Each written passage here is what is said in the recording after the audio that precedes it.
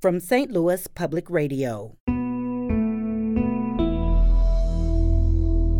This is St. Louis on the Air. I'm Sarah Fenske. Later this month, Metro Transit plans to make service cuts that affect 37 bus routes. The reason likely comes as no surprise. Parent organization Bi-State Development can't find enough drivers. The cuts go into effect November 29th, and some riders say they merely hasten a trend that's already well underway on the streets. Buses not coming by, sometimes with little or no notice. Every day, Gina Becknell commutes by bus from the Dutchtown neighborhood in South St. Louis to the Central West End. Lately, gauging how long it's going to take her to get to work has become a lot more difficult. The other day, Gina's number 11 bus was the culprit.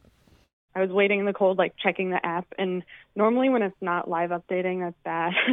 That means something bad is going to happen. At least recently, that's what it means. So looked like it was going to show up. Absolutely did not show up. The next one after it had been canceled, crossed out through the app, so my wait was going to be 40 minutes. And that's, not the 40 minutes it takes to get on the bus, the train, and then get to work. Now, Gina recently learned from another rider that Metro Transit will actually pay for a Lyft ride when buses fail to show. They haven't been advertising it at all, but it worked. They showed up. I got a ride. Not even to Civic, which is where the 11 goes, but to work directly. And again, that's Gina Becknell. Her Lyft driver the other day told her he's been picking up a lot of bus riders, but those riders are actually paying out of pocket for ride shares after their buses didn't show up. Now, Metro says you can call its transit information line. That's 314-231-2345. If you encounter a wait of 30 minutes or more due to a bus not showing up for a scheduled trip, they can help arrange a Lyft. But Gina Becknell says that feels like a Band-Aid solution and not the most affordable one. If every rider who missed their bus was taking a Lyft, it would just be more affordable for Metro to raise the wage of their drivers, and I'm sure that would attract more drivers to fill this gap. Now, Gina is not alone in her concerns about these gaps. Linda Reynolds describes bus service in St. Louis as, quote, miserable. She and her spouse need to get to Barnes Jewish Hospital many times each month for appointments. She left us a voicemail describing her frustration in trying to use the bus to get to and from the hospital.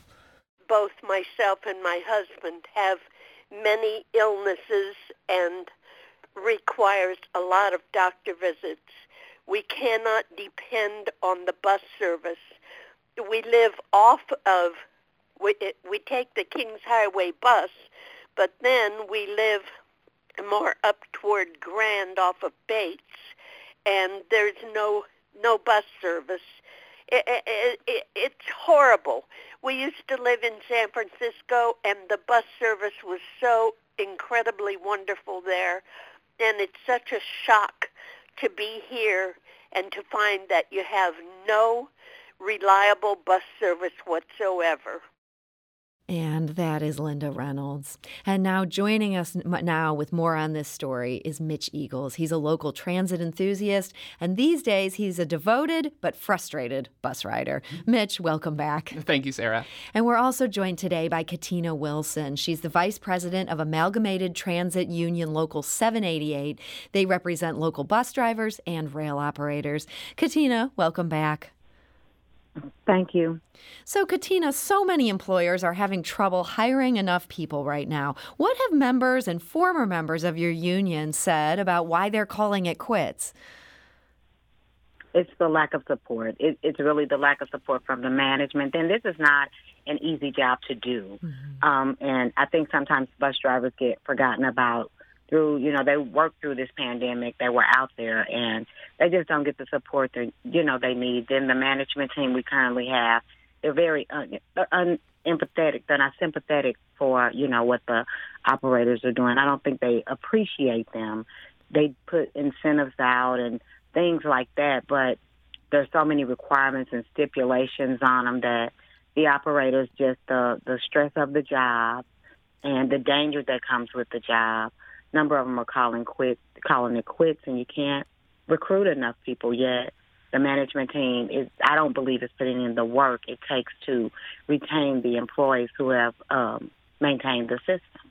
So, Katina, I hear you. I mean, it does sound like such a tough job. What kind of support from management do you think would make a difference for the people you've talked to?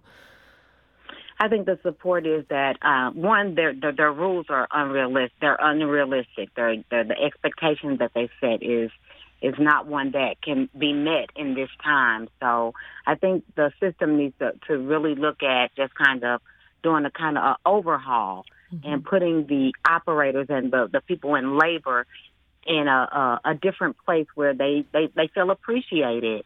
It's the Metro that it once was is no longer there. The people who we currently now have in charge, they don't have that empathy.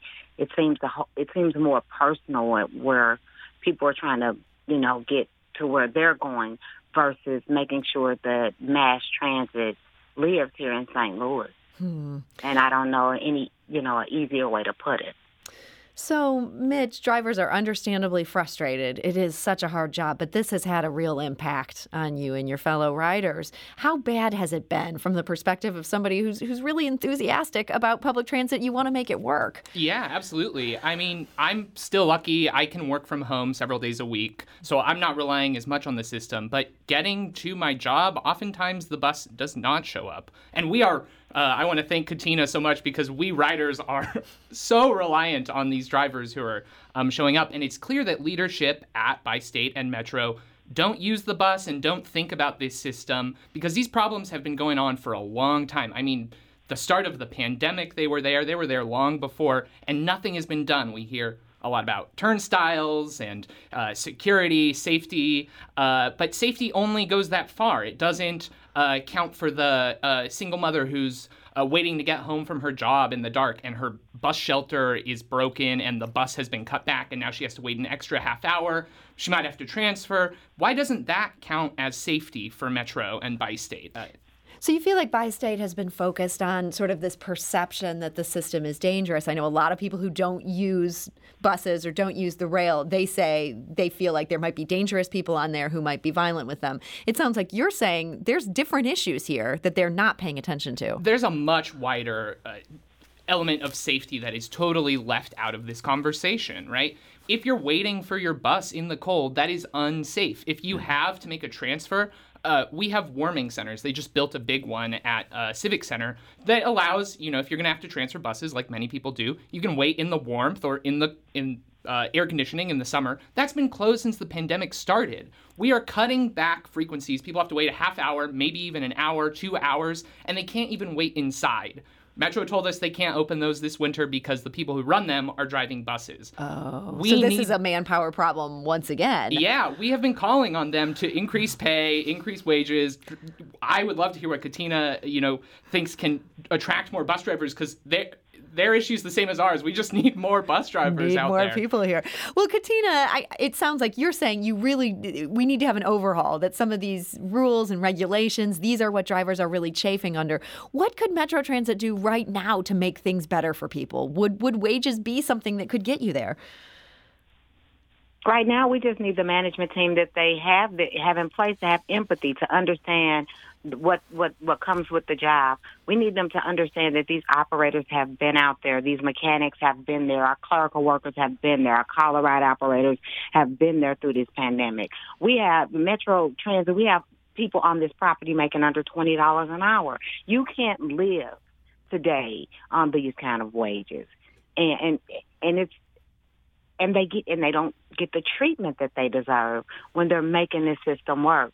So we have to remember, these are people who worked through this system, who held on 6 years without, pay increases. Now, we've gotten the last contract through, but you have to remember their wage was stagnant for 6 years. Mm-hmm. So they're trying to play catch up when, everything is going up, just like any other business. The union dues to operate to make sure that we're getting strong contracts, those go up. The medical insurance, that goes up. We're trying to maintain a pension, and these operators are out here holding down the primary task, and they just get the short end of the stick, as do our mechanics, our clerical workers, and our caller ride operators. Yet our management staff, it's like our upper level, they're living their best life, and they're not considering the people who are actually making the task happen.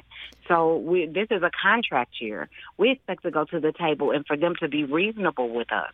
But just like last time, it took us to come and talk to you guys for us to get anything done.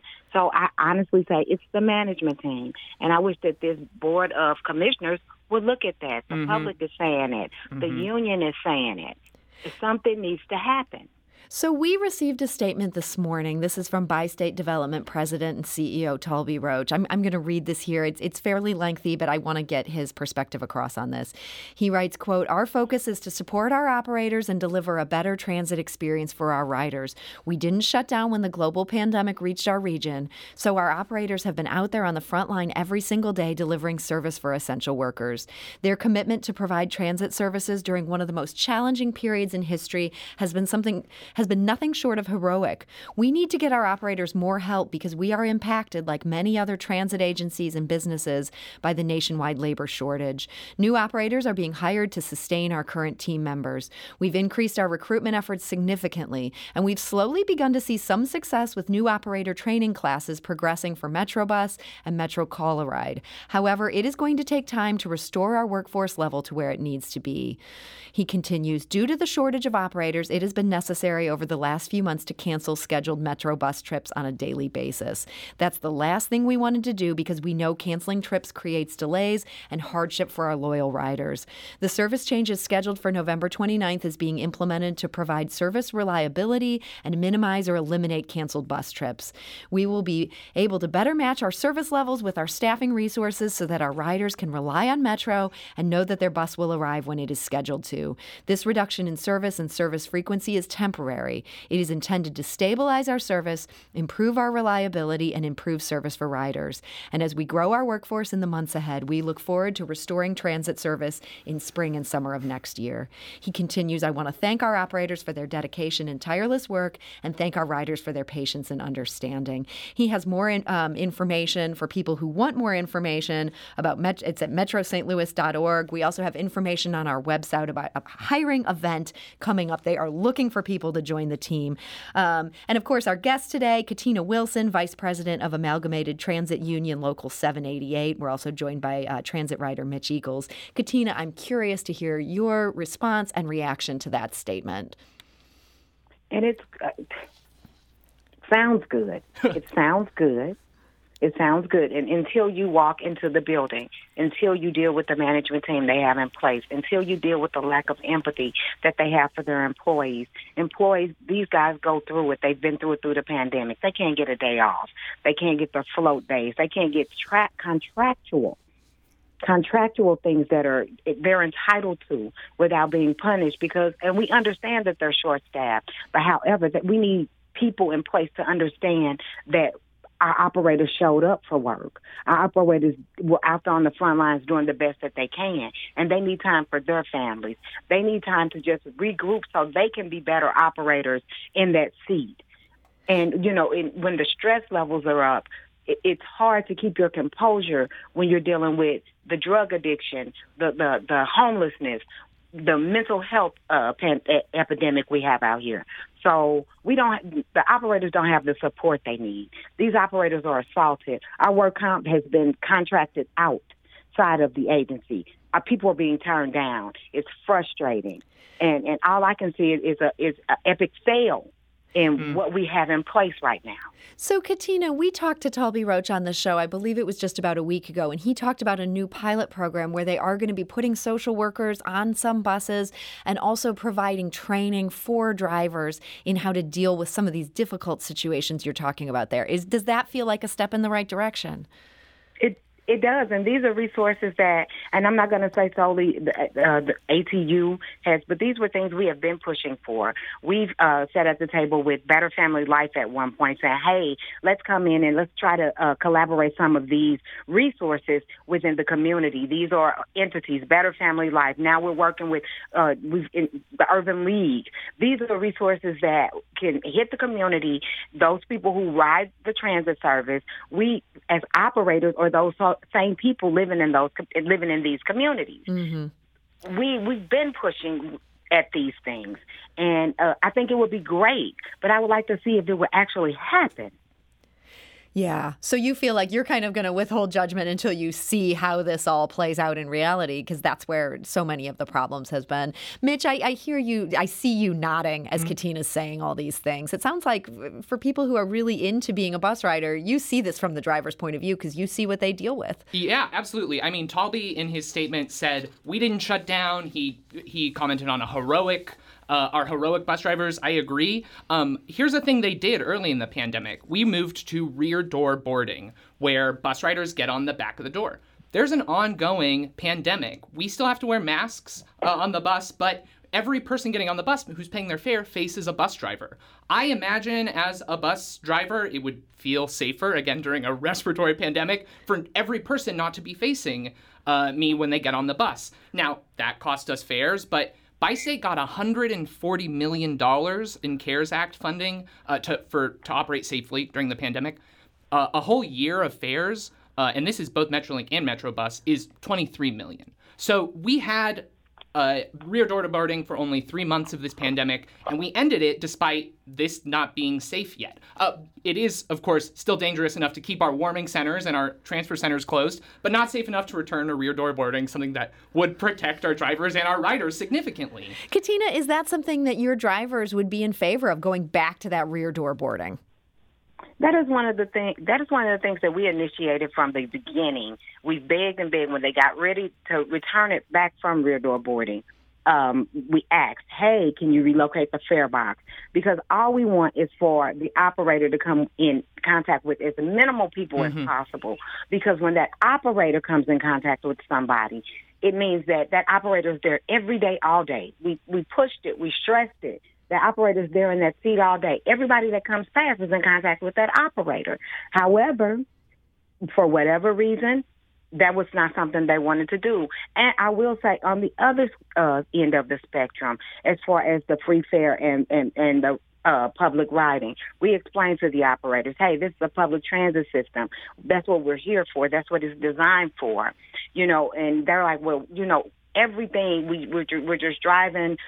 It gets rough when that fare is not in place. It really does, because it comes just kind of like a free-for-all, and that's when you see the incident of, the overdoses and the fights and the assaults. So drivers do want, you're not saying open up the system, make it free for all, but you're saying if you just move these fare boxes, this would give drivers a little more breathing room. We got $100+ million. This is simple. It's not something we haven't seen done. You move that fare box to that rear door, and that will decrease your assault. That will decrease your driver incidents. That will decrease a number of things, on top of it being a global pandemic.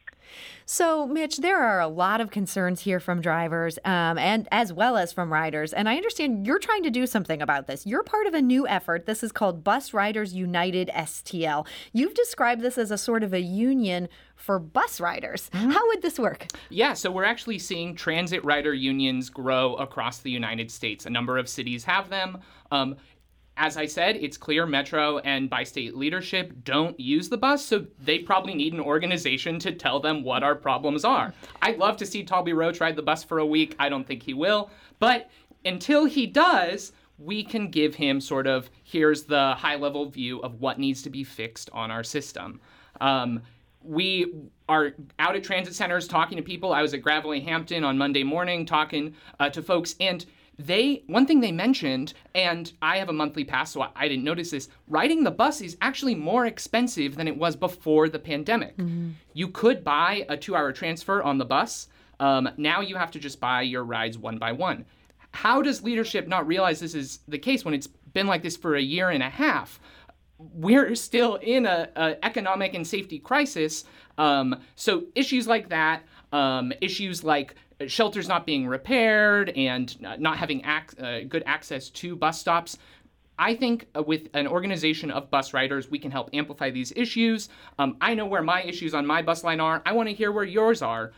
So yeah, Bus Riders United, is an attempt to really harness some collective energy here. So this wouldn't have the sort of legal rights that a workplace union has, but it would be a way of having your voice heard, making sure that those perspectives are being heard by management and the public? Yeah, exactly. Collective organization is similar to a tenants union, which we've seen growing across the country. Not the same thing as a labor union, but still people coming together with a common cause and making sure that services they rely on are effective and reliable. Well, it seems like, this is an essential voice to have at the table. And so you're going to be continuing with this Bus Riders United STL. If people want to join up on this, what's the best way to follow up with you? Yeah, please check out our website. It's brustl.org.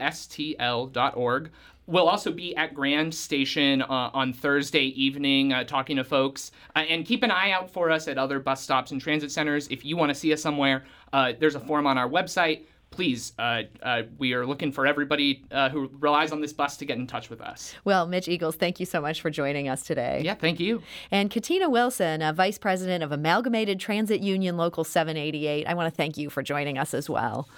And Evie, thank you. I just like to put a plea out to the public just to go easy on these operators. They're overworked, they're underpaid, and they're mistreated in the walls of Metro. So just kind of go easy on them, and we're working to make sure that we're out there as a support to you because we're out there with you. So we're in this together. Katina, I appreciate that. That is actually the perfect note to end on. I hope everybody can keep that in mind. We are in this together. And be nice to your bus driver.